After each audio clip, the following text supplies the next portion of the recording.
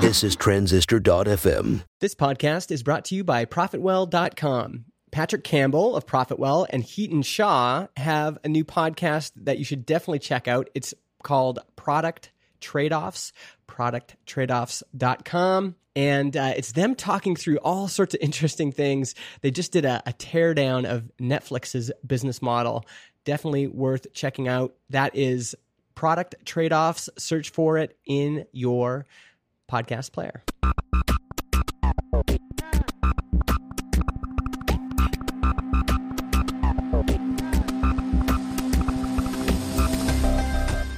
Hey everyone, welcome to Build Your SaaS. This is the behind-the-scenes story of building a web app in 2019. I'm John Buda, a software engineer. And I'm Justin Jackson. I do product and marketing. Follow along as we build Transistor.fm. All right, so John, you're hiding in a closet somewhere. I'm in a closet. Because you've got construction work going on. Yeah, there's a bunch of loud noises happening. I can't actually hear anything right now. So maybe they're taking a smoke break. I don't know. Maybe you're insulated enough. I can't see anything because I'm in a closet. So yeah. Actually, that does.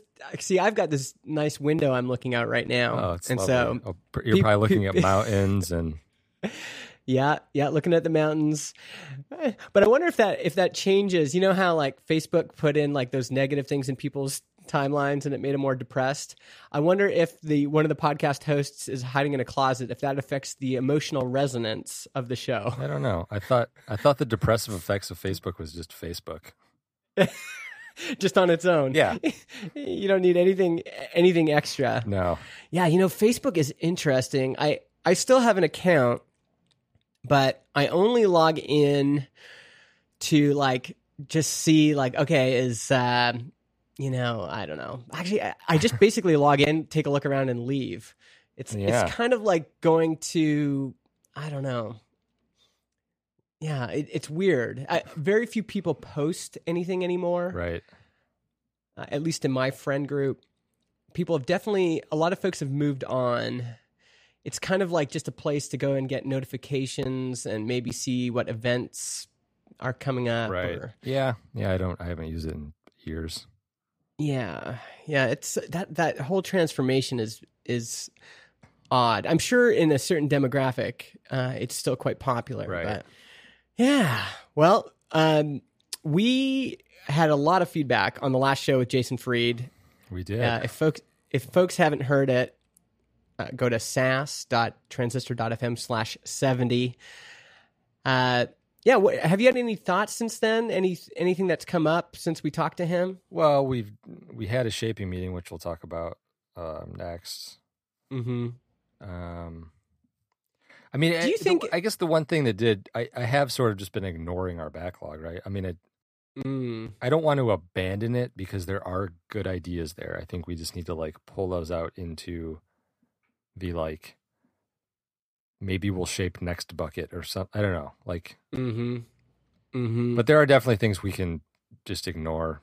I think so. The feedback we got from that episode was interesting because there were certainly a lot of folks. I mean, the video clips of that episode and then the full show combined, I got more feedback on Twitter, email, Slack, forums, Reddit than anything else I've ever gotten. Yeah. A popular reaction is this kind of visceral, Basecamp is a cult kind of reaction. Yeah, right. Like don't drink the Kool-Aid. I totally get it. Like they speak very strongly about things, and I think it's hard to have a point of view and not create a group or create a reaction that is not the opposite of that, right? Yeah, I don't think there's anything wrong with it. I think if you talk about something and have an opinion about something and don't get any reaction one way or the other, then like no one's listening anyway. So yes. Yeah, and actually that's I think so much of, especially for those that are listening that are doing podcasts or blogging or anything, so much of the stuff out there is so banal. Like if you're just always kind of advocating for the status quo, or you're always advocating for not rocking the boat too much, I think it is harder to stand out. Now, I don't actually think, despite what people say, I don't think Basecamp does this just to get attention. No, I don't think so. I think they really truly believe it. Yeah. And I've actually experienced this myself. When I wrote a post called The Myth of the Niche Market. And some of the criticism I got was, oh, Justin is just doing this for clicks. And, I spent like years thinking about that problem. I spent months researching that blog post, and then I wrote it because I felt deeply about it. And so I think sometimes, like, sure, some people do things for the clicks, but that's kind of just that reaction alone, like, well, they're just doing this to get attention. It doesn't always hold water, and in this case, I don't think it does. Right. I think they've found something that really works for them. And I went in and all of my backlog things in Clubhouse, I just highlighted them all and I put them all in this ideas bucket that kind of makes everything disappear from my dashboard. Mm-hmm. And I have to say, it was really nice because then all that was left were these 3 projects that I needed to work on right now. And, sorry, I just got distracted. And there was something powerful about that. Like, I had things that were hanging around for months that I just wasn't going to do, that were fine ideas, but they'd just been sticking around for so long. And that thing that Jason said about your backlog growing stale, that really kind of became true for me. I was like, he's totally right. Like, these things that were good ideas 3 months ago, they're just not good ideas anymore.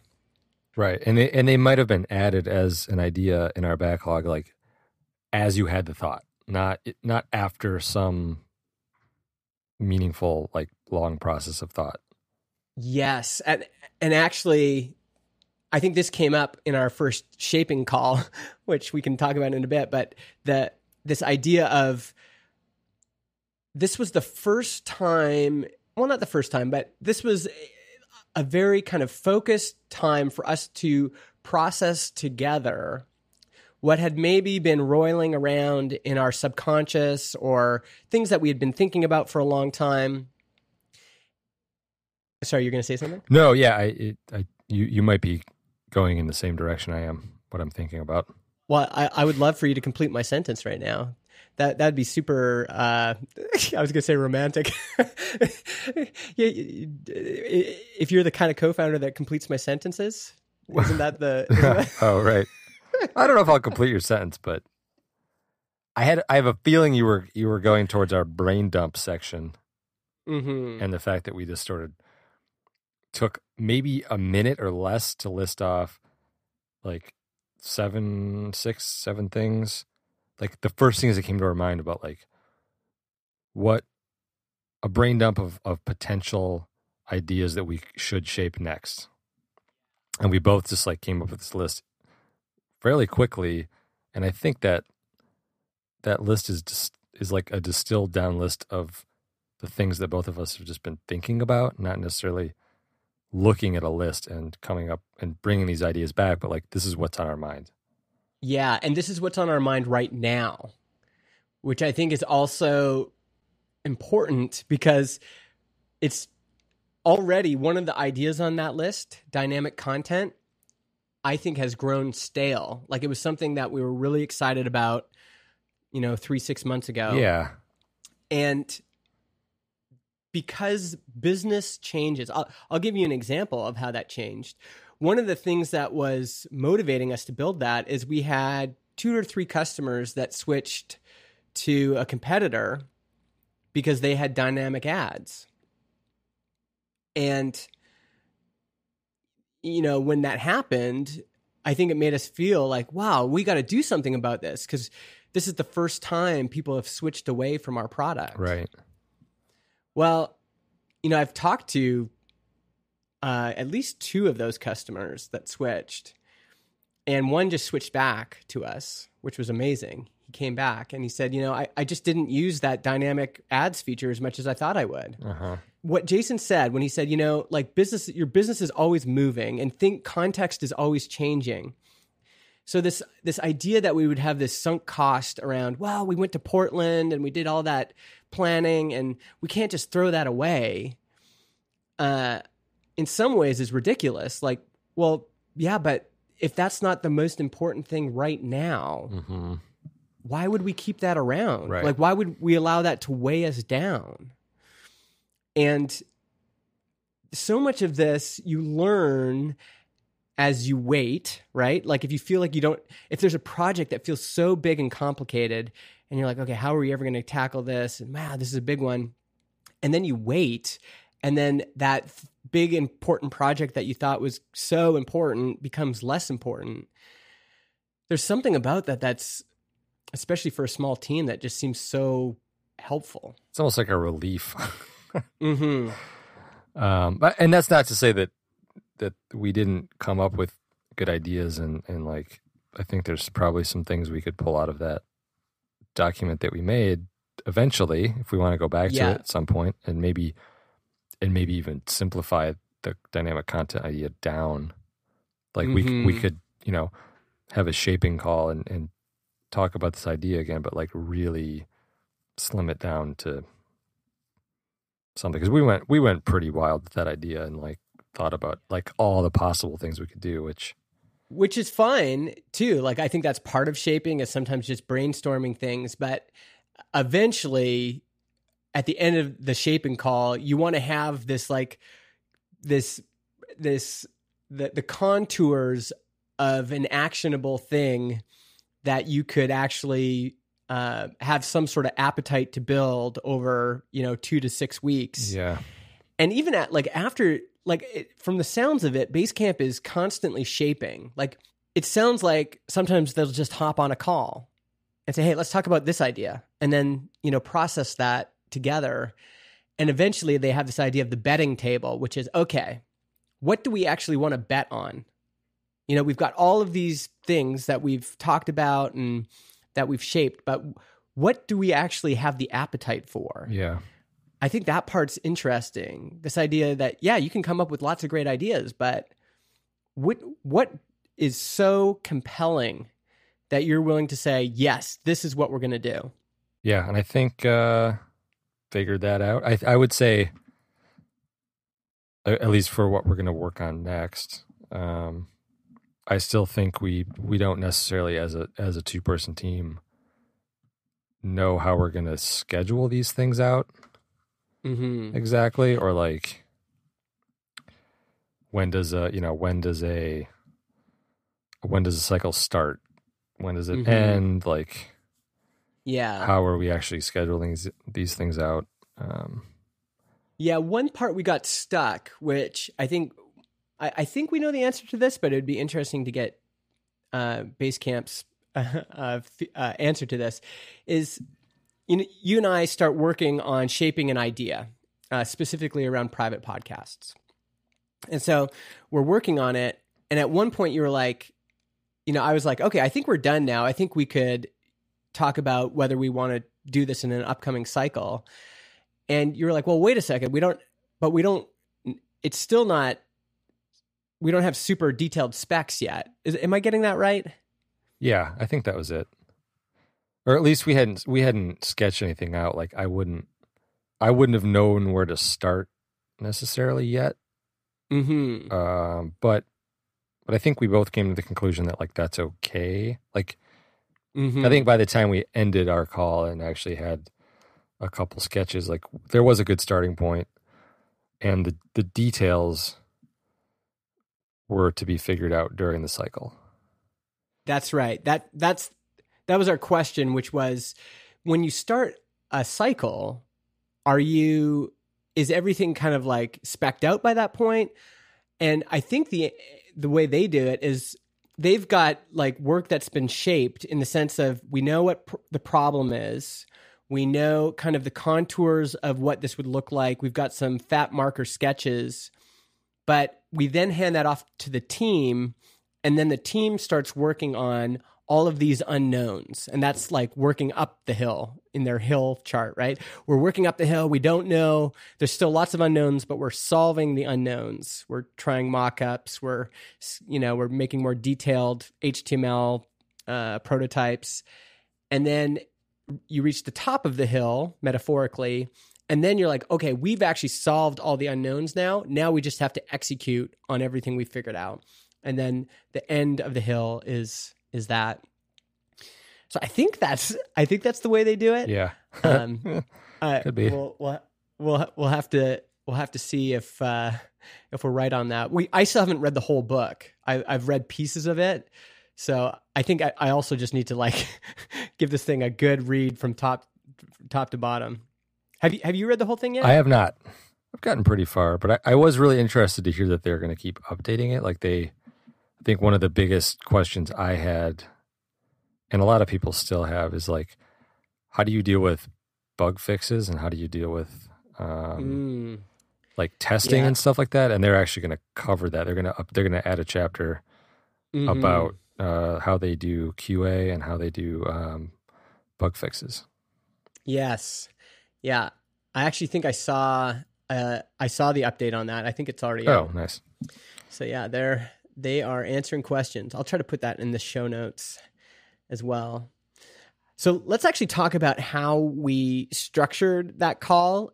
But before we do, I want to thank our sponsor, ActiveCampaign. They make a customer experience automation platform, and they place heavy emphasis on that automation piece. Everyone wants to engage every one of their customers, but once you get out of the early days of your business, and let's be honest, even then, it's hard to treat each customer uniquely. ActiveCampaign knows that, which is why they're automation first. Their automation makes it crazy simple to put the right content in front of the right people at the right time using messages or the human touch. They've just introduced predictive sending. Oh, this is interesting. It sends each individual a message at the time they are likely to open it, not the entire list, just that individual person. I want to check that out, actually. So instead of like blasting your whole list, they'll send an email to the right person at the right time. You don't even have to think about it. ActiveCampaign's automations do it for you. Sounds like they're really the market leader in these automations since they were always automation first. You can experience the power of automations if you head over to activecampaign.com/buildyourSaaS. That's SaaS, where you can start a free trial, get a second month free, and get 2 free one-on-ones where they'll kind of guide you through setting up your campaigns.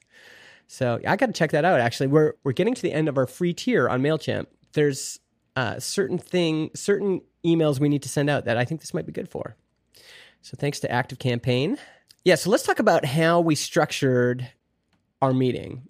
I took this from the Shape Up book. Basically, we focused on the problem, like what's the raw idea, use case, something that we've seen our customers struggling with that motivates us to work on this. Then there's appetite. How much time do we want to spend and how that constrains the solution?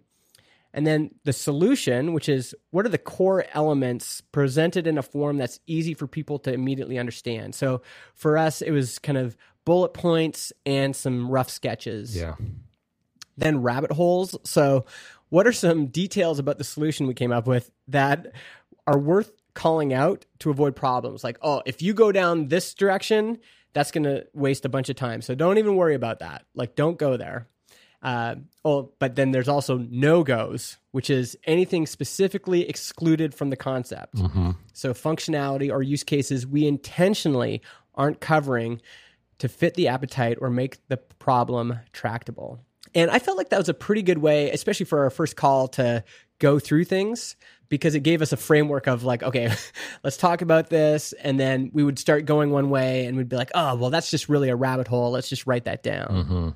Yeah, we didn't really, it was still a little bit of a free-form discussion, but we came away with some good, I feel like we came away with a pretty good document. I think the other thing that was interesting is at the end of it, we had to have this conversation of like, because you can get to the end of a call like that and be like, okay, well, when do we want to do this? Do we want to do this right away? And One thing that I felt that I haven't actually felt in the past is, wait a second, what's realistic? Because in the past I would have always been like, well, let's just start right now. I'm a real quick start kind of guy. Like I just like no, me going. too. My engineering brain is like, I know how to do this. Let's do it right now. Yeah, but but I think again, part of my understanding of the Basecamp way, quote unquote, is that they're just really thoughtful, and being thoughtful means that you don't always act on things right away. Like sometimes it's okay to have, hey, we had a good phone call on that. Let's just let that sit and simmer for a bit longer. And I can remember being in teams where there's so much pressure to keep everyone busy that there's very little time to just pause and let things simmer. It's like, okay, what are we working on next? And so we'll have a meeting and go, okay, well, let's pick this, this, and this. Okay, let's write up the stories, have that done by Monday. Great. Okay, see you folks. You know, it's like this constant treadmill where you're always just acting and never thinking. Right. Yeah. I've definitely been in situations where there was no downtime, or I guess however Jason described it, like a cool down period, right? After a 6-week cycle, there's no just like, all right, let's let it sink in and kind of like, take a break from building something. Yeah. I mean, well, linearly, they have this idea of a cool down period that happens after a cycle, but I'm also just talking about outside of like in a non-linear way. I think they're just a lot more non-linear than we think they are. Like in a traditional team, it's always very like sequential. Like, okay, we're going to have our brainstorming meeting, and out of the brainstorming meeting, we will have our, focuses for the next quarter, and then we'll put those into our project management software, and then we'll implement them in quarter 2. Where I think it's a lot more freeform with them, where they're like, okay, well, let's talk about this concept. Oh, that's interesting. Okay, let's put that on the shelf. Okay, let's talk about this concept.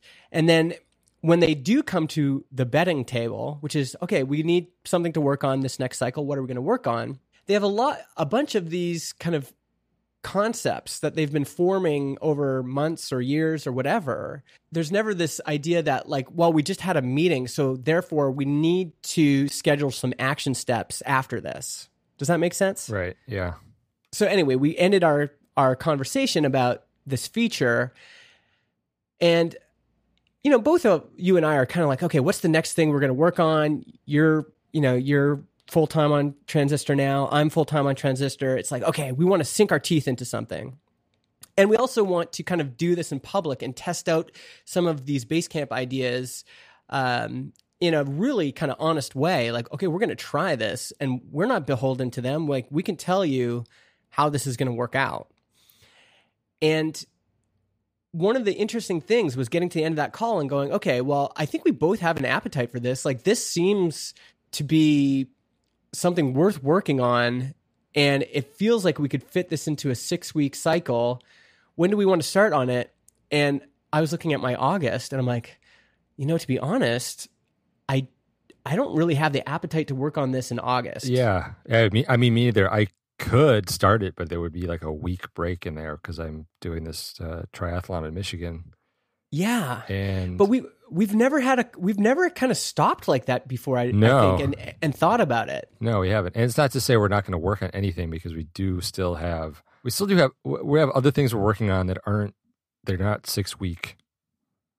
They're not 6-week projects at all, right? They're just like, a handful of little things here and there, or like redoing the marketing site and but again, bug fixes and just like small improvements. But it's not.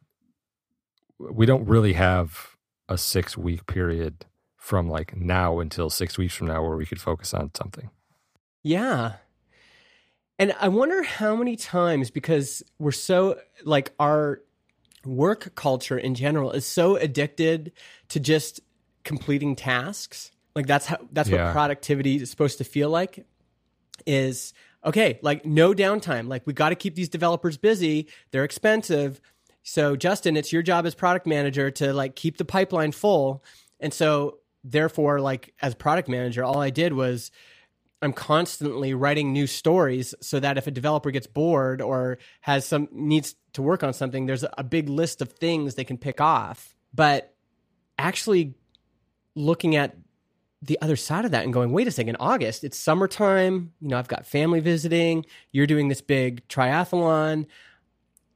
I'm going, we're going to be doing another family trip at the end of August. Do we have the appetite for this right now? And saying, well, no, this isn't right. So why don't we look at this? I think we scheduled it for and this isn't even, in stone yet, but we said, okay, well, maybe, I can't remember, maybe it was like the 10th or something. Yeah. We said, let's look at starting this, on the 10th, and that will be the start of our 6-week cycle. Yeah, I think, and also we're still learning. We're trying to apply these concepts that we've never applied before. And so now we have a month to, we've scheduled a shaping call for every Tuesday. Yeah, we're still going to be shaping this thing, I think. I mean, we're not done. We're not done with this feature yet. Yeah. Shaping and it. So, and we're also just thinking about what's that going to look like? Like if we start a cycle, I think in the old world, that would just look like, no, this has to be completely spec'd out so that John knows where to take it when he starts the project. But Basecamp is a much more team-based approach where it's like, no, in their way is to say, who's working on this? And if you and I are the only people on the team, remember when he said there's no handoffs at Basecamp? Yeah. And it kind of jolted me a little bit because my whole professional life, that's how things work. It's what do you call that Henry Ford invented? The car?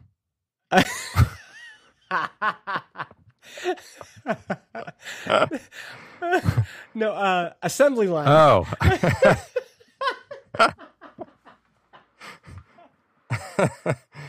Oh my God. Sorry, I didn't know where you were going with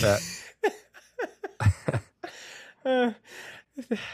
We got to leave that in, Chris, because I'm sure so many people, half the people listening were like, the car? The assembly line, every work environment I've been is an assembly line. So it's like product managers, they're the ones coming up with the user stories, and then they hand that off to the designer. The designer then creates the mock-ups, and then they hand that off with detailed specs to the programmer, who then works independently on the programming. Right, but at that point, there's no problems to solve. It's like you're just like a robot doing the thing. Yeah, but I was thinking about that as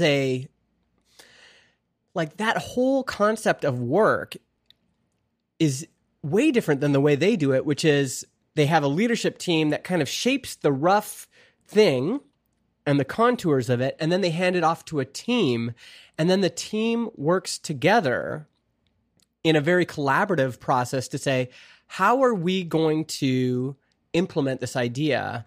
And instead of it being all on one person to solve the problems, it's like the product manager has to solve the spec problems, and then the designer has to solve the design problems, and then the programmer has to solve the programming problems. Well, this is all interconnected. And so one thing I've been thinking about is the beginning of that cycle, instead of me thinking okay, my part's done, I'm going to go work on something else while John implements this thing. It's how can we be more collaborative, working on this thing together, going, okay, here's the rough sketches from the leadership team, which also happens to be us, but here's the rough sketches. Okay, what do we need to do next? Well, let's work on some HTML prototypes together, and we're working on those together, and then going back and forth of, okay, well, what about this? What about this? Oh, that's interesting. Go away for 5 days and not talk to each other and kind of think about it independently, and then come back and go, okay, here's different ways we could do it, and kind of moving that ball along together as opposed to this really kind of separated work. Yeah. I'm looking forward to see how this process progresses, especially when we're in the cycle, right? Because I'll be building a lot of this in the app itself, but we should definitely collaborate. We should just do a screen share and code together and like actually build the interface in our app together without necessarily having to code it all, just to see how it feels. Yeah. That was something else I wanted to bring up, was that we've had more phone calls lately.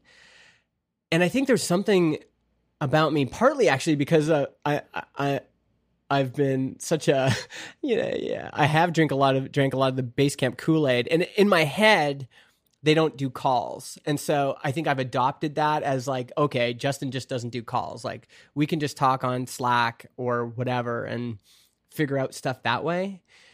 But we've had more phone calls this past week, and there was something really nice about it, about like, okay, let's just talk face to face about something, and maybe whiteboard things in a collaborative doc or whatever.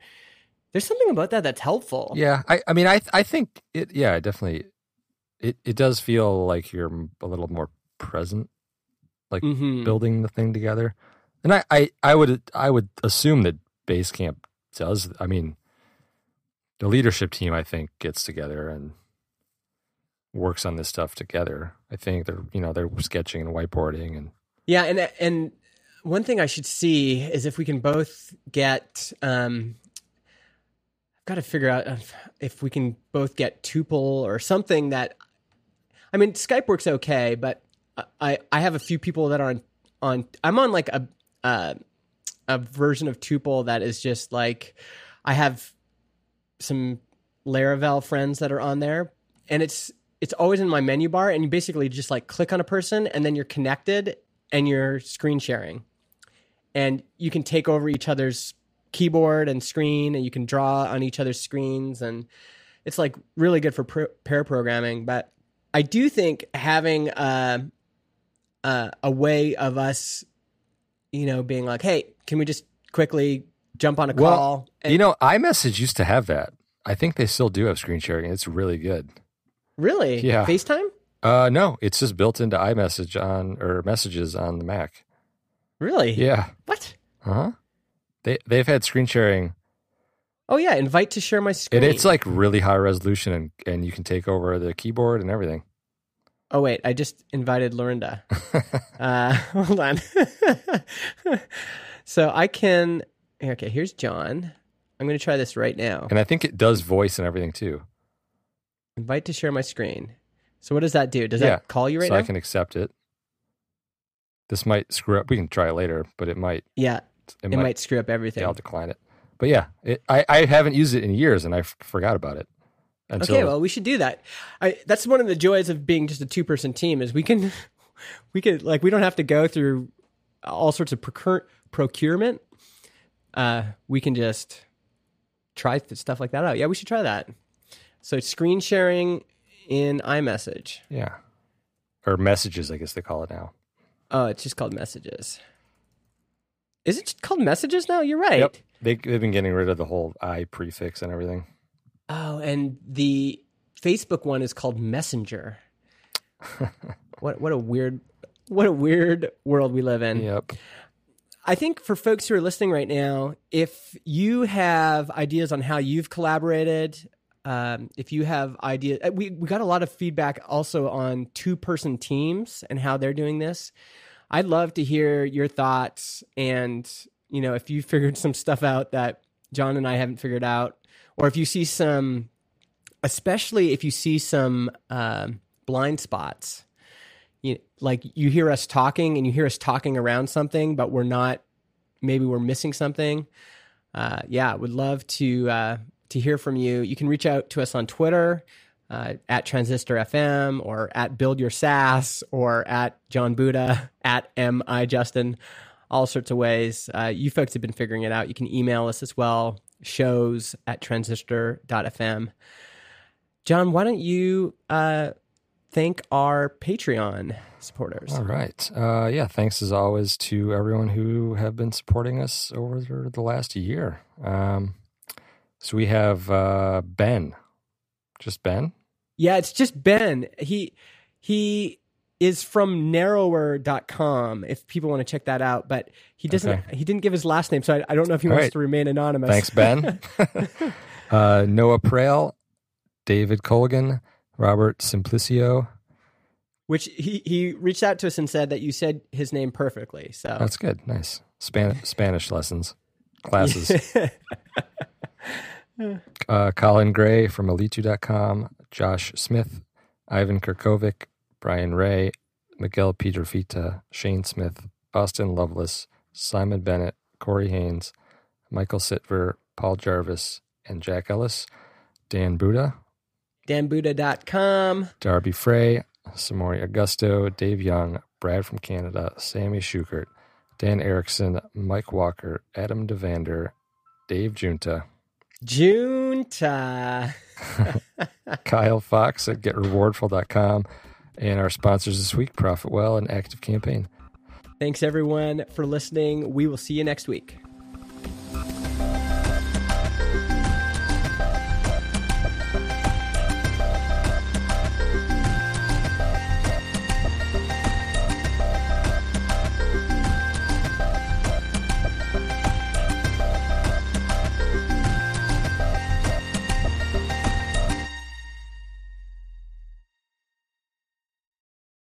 Podcast hosting is provided by Transistor.fm. They host our MP3 files, generate our RSS feed, provide us with analytics, and help us distribute the show to Spotify, Apple Podcasts, and more. If you want to start your own podcast or you want to switch to Transistor, go to transistor.fm/Justin and get 15% off your first year.